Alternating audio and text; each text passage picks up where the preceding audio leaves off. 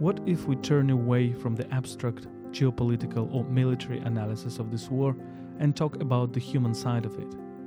What if we look at this war as primarily the story of human suffering and human courage?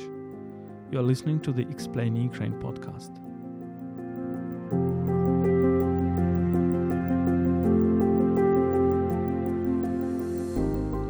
My name is Volodymyr Yermolenko. I'm a Ukrainian philosopher and journalist, chief editor of ukraineworld.org.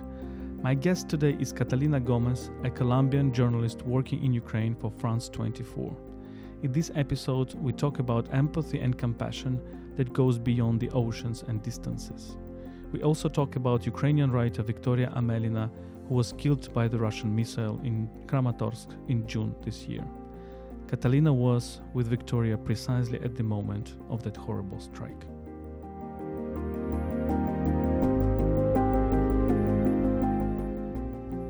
Ukraine World is brought to you by Internews Ukraine, one of the largest Ukrainian media NGOs. Before we start, let me remind you that you can support our work at patreon.com/UkraineWorld. We provide exclusive content for our patrons. You can also support our volunteer trips to the front lines at PayPal, ukraine.resisting@gmail.com. You can find these links in the description of this episode.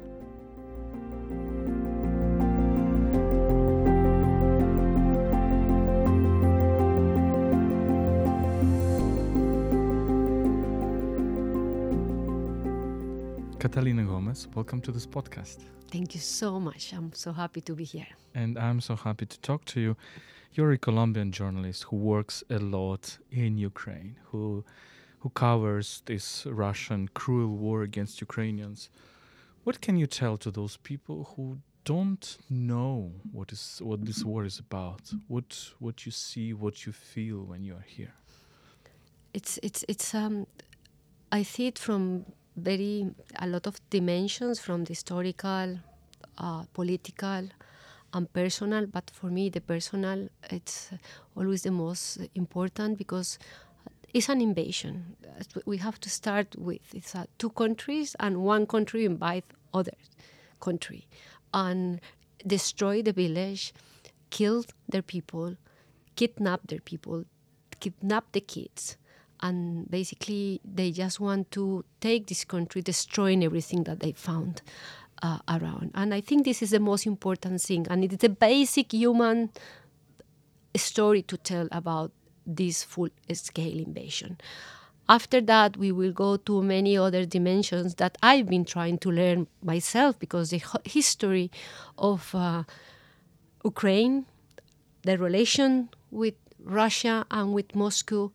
I mean, for us, for Latin America, that we are a very young continent, if you put it like that, with a really short history. If you compare it with the history of Ukraine, cities like Lviv, where we are now, or cities like Kiev, I mean, nothing compared with our history.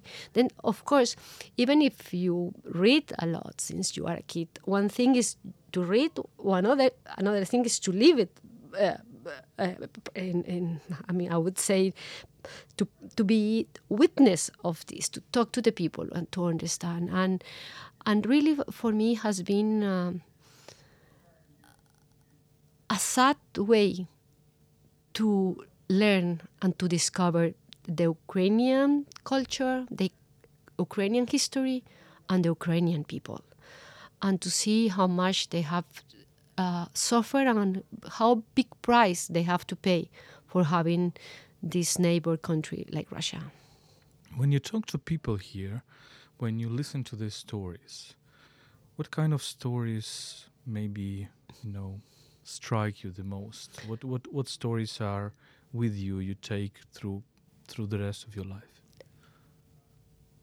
Listen, I will be honest, I've been covering Middle East for 15 years, and as I said before, when I came here, I feel very bad, because I feel that this was not my story. I didn't know much about Ukraine more than I read daily in the news, but I never been here, because in 2014, I was covering Syria and spending most of my time in Syria, and after in Iraq when ISIS came and took 30% of Iraq. Then I really this story of what was happening here in Maidan and after Crimea and Donbass was behind in my coverage, but I was never really. Then when I came here, I remember I arrived to this country the 8th of March last year for first time. I feel like guilty. What I'm doing here, I don't really understand, but I knew that was something I knew. There is a human dimension of this war.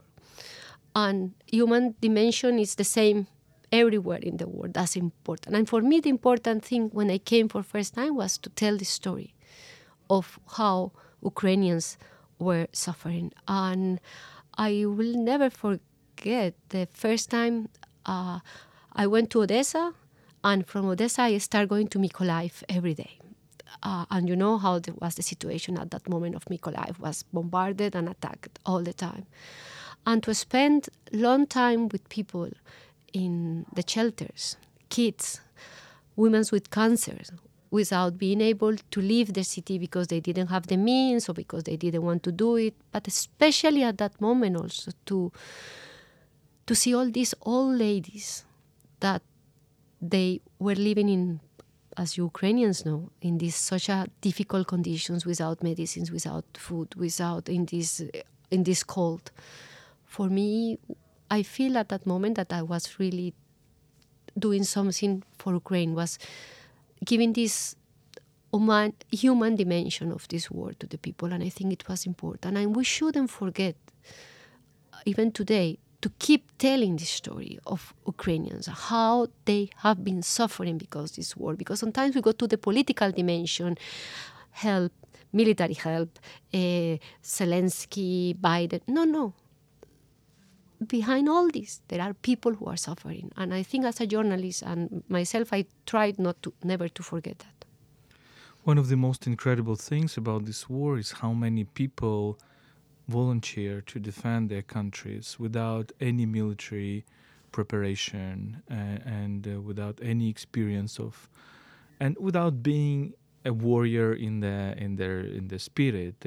Very often pacifists, left wing people, IT experts, I don't know, intellectuals or whatever. Do you understand? Do you feel them why they are doing this? Because they are defending their territory and their people and their families. And even if I've learned that at the beginning, even people who felt at that moment that they were very close to Russia because they were born in Russia and other families were in Russia, I remember talking to so many people who were saying why they want to destroy our lands and destroy us.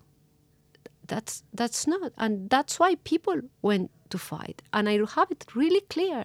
They knew, and I understand it very quickly, is if you don't do it, you will be killed. But not just you, because, okay, if I die, but your son, your daughter, your mother, and everything will be lost. And also your land and your identity.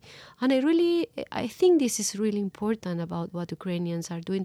But when you say when people went to fight, that for me was amazing, how you find every kind of people, every kind of background,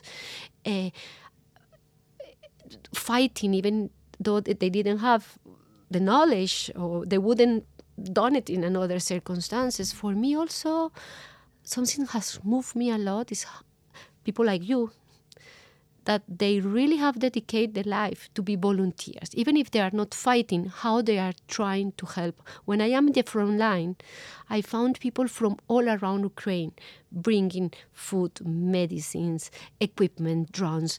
I mean, I remember once in Siversk, when Siversk was surrounded before Bakhmut fell, seeing people coming from Lutsk, they crossed from the country just to give soldiers there in middle.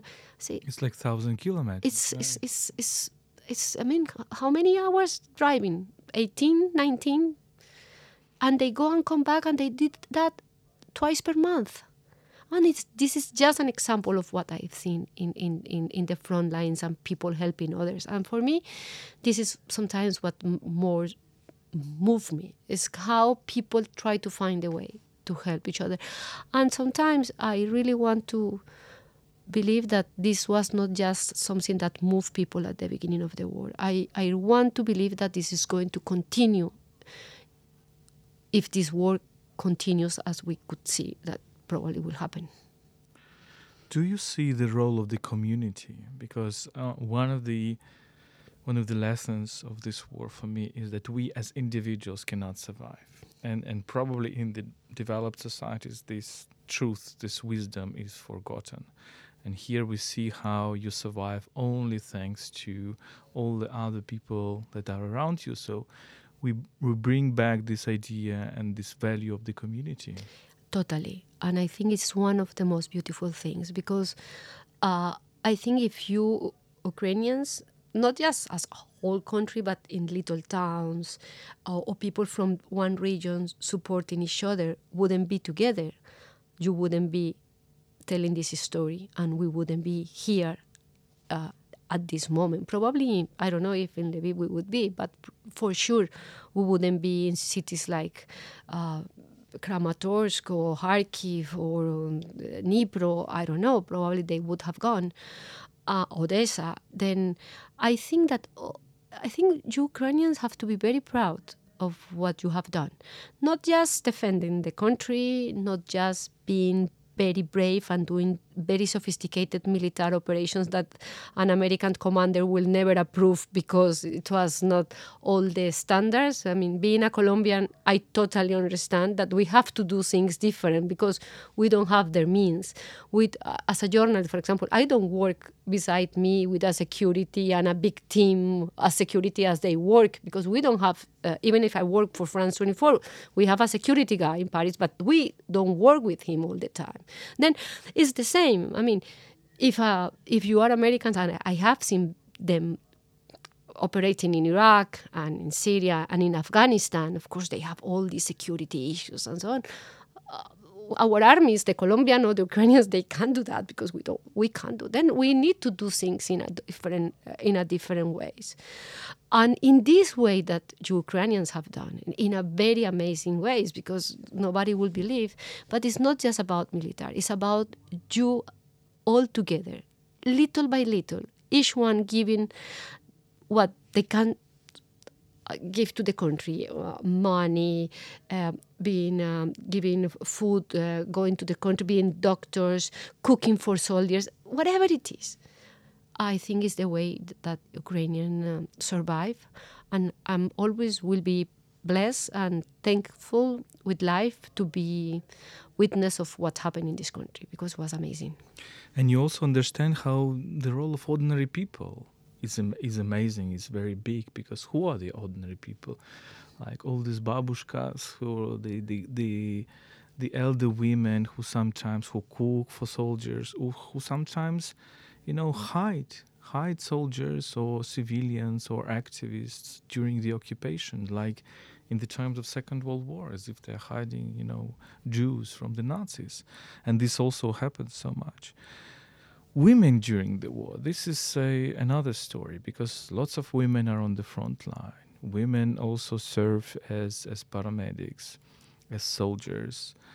And then the destiny of women whose husbands or brothers or fathers went to the front line, and so many women lost their beloved ones. And I have several friends like this who need to continue their lives without their husbands because they're dead on the front line. What can you say about women? A lot, because really the other day I was going through my archive of films, I was take 1 month off, then I had the time to go back to what I have done in these almost 2 years. And I found that I have a lot of testimonies of women, soldiers, doctors, widows, wife of soldiers waiting for them to come.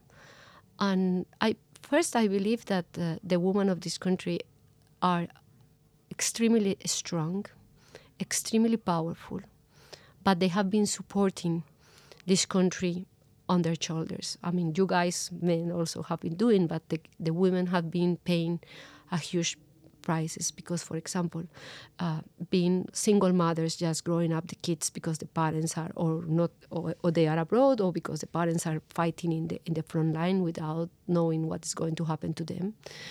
But also, for example, we always talk about the women soldiers, the role that they play fighting side by side with men. But also what we don't talk is about the moral support that they give to men. Because talking to some men in front line, they always told me how they miss to have the warmth of a woman beside them.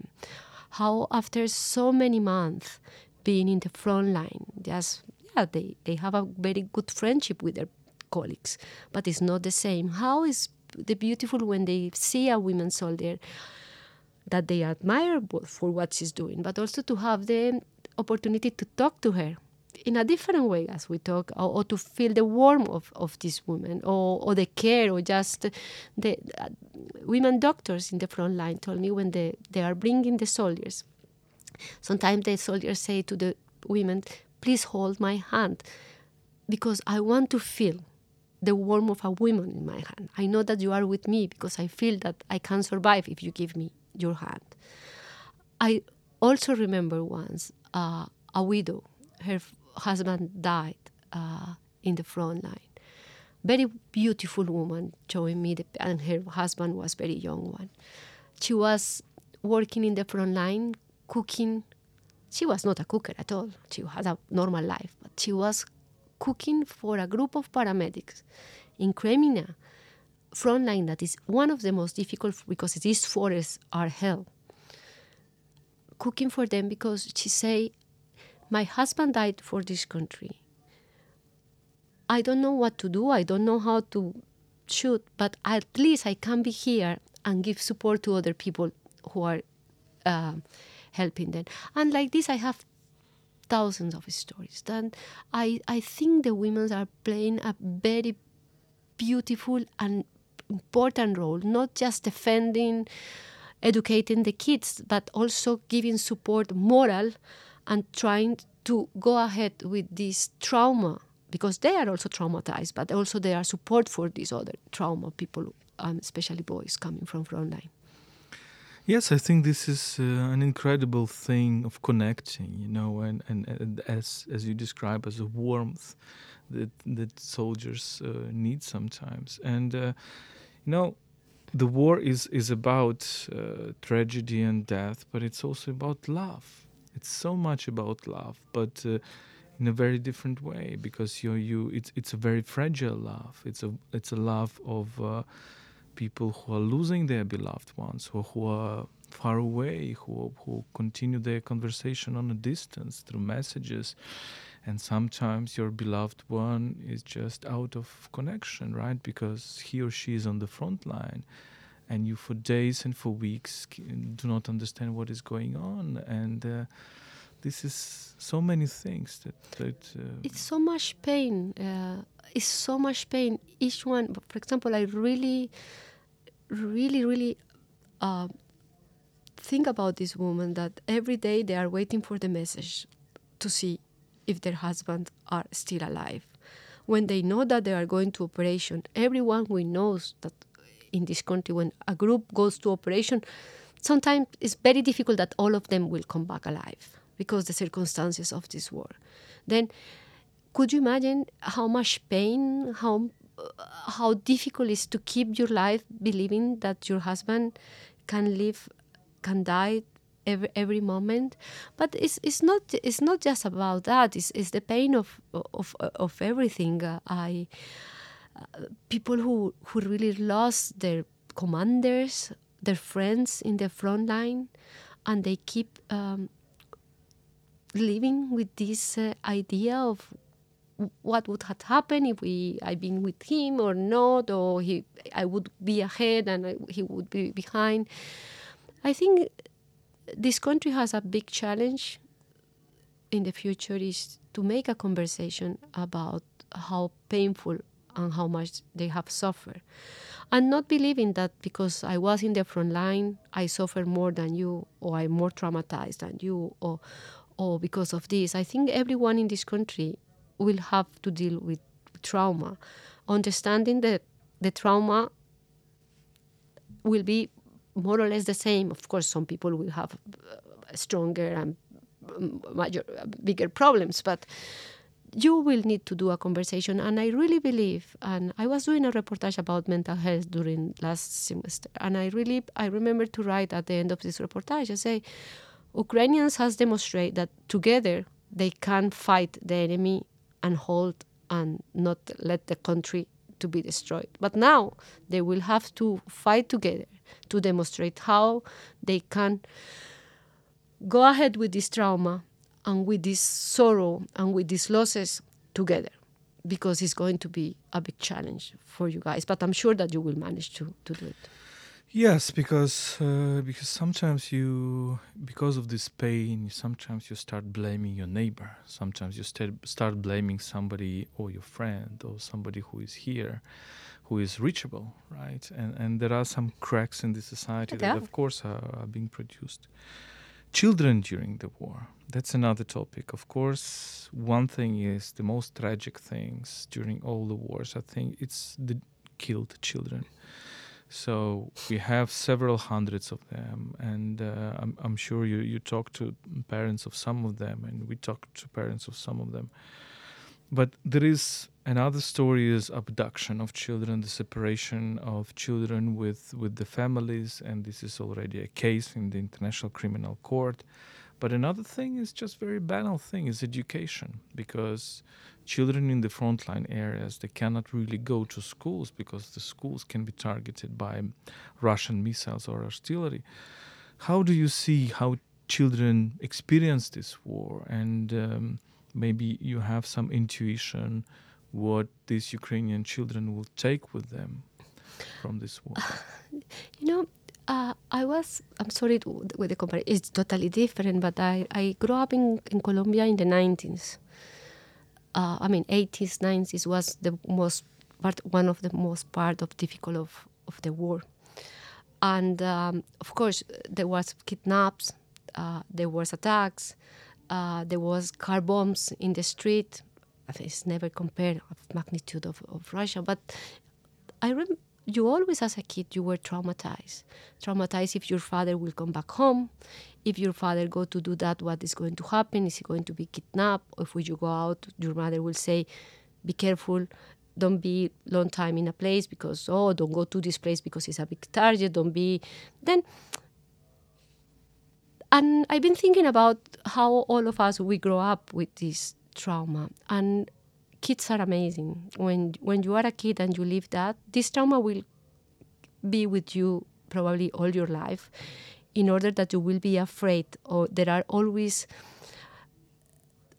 issues, image, moments in your life that will bring you back to these moments of your child. And I guess that this will happen to many Ukrainians kids, probably all of them, when they listen something because the alarms, when they listen an airplane because of explosion, these things. But the problem is that the good point is that you learn how to live with that in your life. If you do it, the conversation with yourself to understand why you have this fear. For example, for many years, I would never take a road by night because in Colombia was totally dangerous. Then if I in a war zone at night in a car, I'm shaking. I'm not shaking when they are bombarding, when they are attacking with planes. But if I am in a road at night, dark, I'm shaking. And this is memory. So then all of us that we have experienced this, I think is what will happen to the Ukrainian kids. But I think they will also learn a lesson. And I think I see this young generation here. It's like how important is to keep fighting and to honor the people who defended that in that moment. That will be very important for them. And I'm going to tell you something that is going to be very important for Ukrainians is to listen to these kids, to listen between them about what they lived during the war. Once in Torres, I met a girl of 14 years old. she was with her mother in a small supermarket. Torres at that moment was very few people because Torres has moments that people come back, other people left, and she was telling me that there were just 5 young people in the town, and they couldn't meet each other because they were bombarding Torres all the time. And she was telling me that how frustrated she would feel not to be able to play, to see their friends, to talk to them, that she was feeling very, very, very lonely, that she didn't know what she was going to do the day she could stay with another kids. And I think this is what the Ukrainian kids are, especially in these very difficult areas, are experienced. Then I think we need to talk to the kids and all of us will need to I mean, this trauma continue and people learn how to live with that, but you will have to understand that you have to go ahead and to support these kids also. When you're coming back to your country, or when you talk to people from Colombia or from other countries of Latin America, and there is a huge distance between us, there is an ocean and thousands and thousands and thousands of kilometers, how do you find words, and what are the right words to make this connection? Because your voice is so empathetic, you give so much empathy.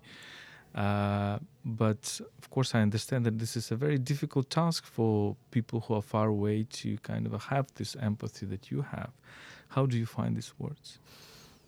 I think it's the words. It tells telling the story of people. I think for Colombians, if you tell the story of people suffering, they will understand because they also have suffered, and they understand what it is to live. Of course, they don't have a neighbor like Russia. It's different, but they will understand. Then I really try to talk about the human stories and how people are suffering, and how these old women that live in these towns, how these kids, how these women have to be away from their husband, because of course in a more intellectual environment you will talk about the political and the geostrategical and the imperialism and the ambitions of Russia and Vladimir Putin, but for many people these things are very far away and they are not really and you have to understand also that in Latin America there is this big presence of historical presence of United States, and many people don't trust them for many reasons. Then, of course, Ukraine is supported by the West, by Americans and by Europeans. And that is fantastic and is the way it should be. But for them, it's very difficult for many of them to understand all the political, geostrategical, the word complications, and also very far away to understand the idea of dictatorship, lack of freedom of expression, lack of freedom of movement. For Latin Americans, with all our problems, this really looks far away, especially for this generation. Then, coming back to my point, the only thing that I really found the connection sometimes is going to these really human stories to understand what is going on. And I don't know if I managed to be successful or no, but I try to do my best. We have a common friend, Victoria Amelina, who was killed by a Russian missile. And we first met with you in Kramatorsk, and it's this Victoria who actually presented me to you, and no, Victoria introduced you to me. Okay. And you were at that horrible day, at the tragic day, together with Sergio and Hector, other Colombian politician and writer. When Victoria was killed, actually was so severely injured that brought to her death a few days after. For our listeners, I would like to say that we have a podcast in memoriam of Victoria. You can listen to it. But can you tell us, who was Victoria for you? Can you describe her, how you have seen her, how you have felt her?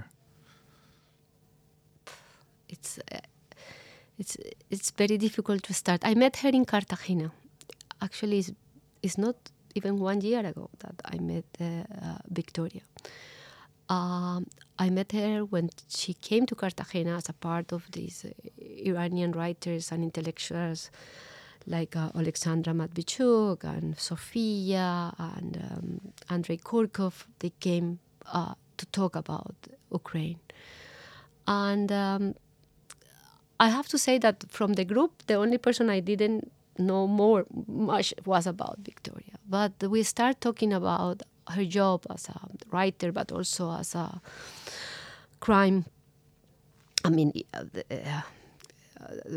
she was doing all this, helping documenting this crime against humanity and going to the front lines and so on. And very quickly we really make a connections and she has something that it was amazing because she was very serious, but at the same time she has this amazing sense of humor and ironic, and it was very easy to do click with her. And I think, I don't know, I really feel very click with Victoria. And one day during that 4 days in Cartagena, and we were doing a little documentary for Heights Festival about Ukraine. Why, about the history of Ukraine, why Latin America has to support Ukraine, and understanding what was happening here. Then I have a little interview with each of them, and I have this interview with Victoria. And finishing this interview, she told me that we talk about New York, her literary festival, why Donbass, no, she will never call Donbass, Donetsk was really important for her. And she tells me, would you take me to Bakhmut? We are talking about January. I was coming from Bakhmut. I was in Donetsk. I went twice in Bakhmut. I was already in a very difficult situation, because they will never let me go. And I say, okay, we have this permission, because that probably you will be able to be part of my team, but I'm not sure if we are even able to go back to Bakhmut. But later on, she say, I want to go back to New York. Then I say, okay, New York probably is easier to go. And that's why when we plan everything for April, special day with Victoria, because she has a very tight schedule for everything, that we were going to go to Kramatorsk, and after to New York. Happened that she came with the pen group. But in all this time, we were exchanging messages. She was always asking about, how are you? How is the front line? What are you doing? And I was asking about her. She was talking. And suddenly, I don't know, Victoria really became a very special person in my life. And that's why she was so close and good friend that I say, we are going to Donbass with Sergio and Hector. Why don't you join us? And she decided at the last minute to come, like she did. And she called and said at 8:00 at night, she said, I'm going.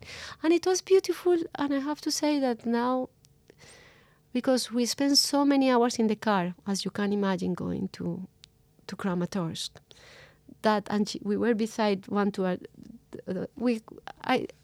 we talk about so many things about our life, but I can't remember many of them, because after that my mind is totally. I hope one day I will remember. But to finish this, I have to say that I discovered even more Victoria when I start reading her articles, her poetry, and her books. Then I realized even more that I already knew, how powerful, how important, how brilliant she was, and how sad is that Ukraine lost that voice. And not only Ukraine, I would say the whole world, because indeed her prose and her poetry and her humor and her work with kids and all this, she was able to talk about the evil but also about the good. Right? Let me remember something, because when you say with kids, in that trip that she did with Pen, I remember this beautiful day in Sloviansk. Yes. She did this how you call masterclass? Yeah, masterclass with kids. It was the first the kids of Slovians went together to this salon, because of course we know that it's very dangerous for the kids to be together in a city like Sloviansk. They had like a group of 15 kids, and she was amazing, this capacity, reading the book. She brought pencils, colors. She was making fun jokes with them. And the kids suddenly, because we are talking about kids living in a very traumatized environment. Of course, it was Sloviansk after almost 1 year of war, more than 1 year of war. She managed to earn these boys with her, playing with them, laughing. I discovered another face of Victoria, and she was extremely happy that time, and it was very beautiful to see. I have all this image that is still in my archive, and one day I will give it to all of you to remember Vika in that moment, because it was amazing. Yes, and my connection to her was also related to this masterclass for kids, because I remember we went to Kharkiv in June 2022, and she organized this masterclass for Kharkiv. And in Kharkiv, it was still very dangerous. Remember, it's a time when there was still no counteroffensive in the Kharkiv Oblast, and Kharkiv was shelled regularly. So she used to talk a lot about that trip to Kharkiv, and how important was Kharkiv for her. How important was for her to go to to the cities and to the places where we really suffering straight from the war. For her was very important. It's very sad. We just came to see her, and it's beautiful how people left pens by her tomb, and I think she will be amazed to see, because she was amazing. Thank you, Catalina. Thank you for all your work and for all your incredible empathy and compassion with Ukraine. Catalina Gomez, thank you. Thank you.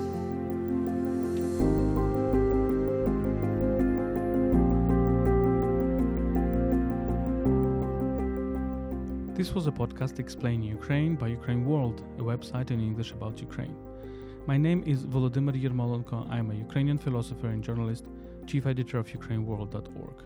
Ukraine World is brought to you by Internews Ukraine, one of the largest Ukrainian media NGOs. Let me remind you that you can support our work at patreon.com/UkraineWorld. We provide exclusive content for our patrons. You can also support our volunteer trips to the front lines at PayPal, ukraine.resist@gmail.com. You can find these links in the description of this episode. Stay with us and stand with Ukraine.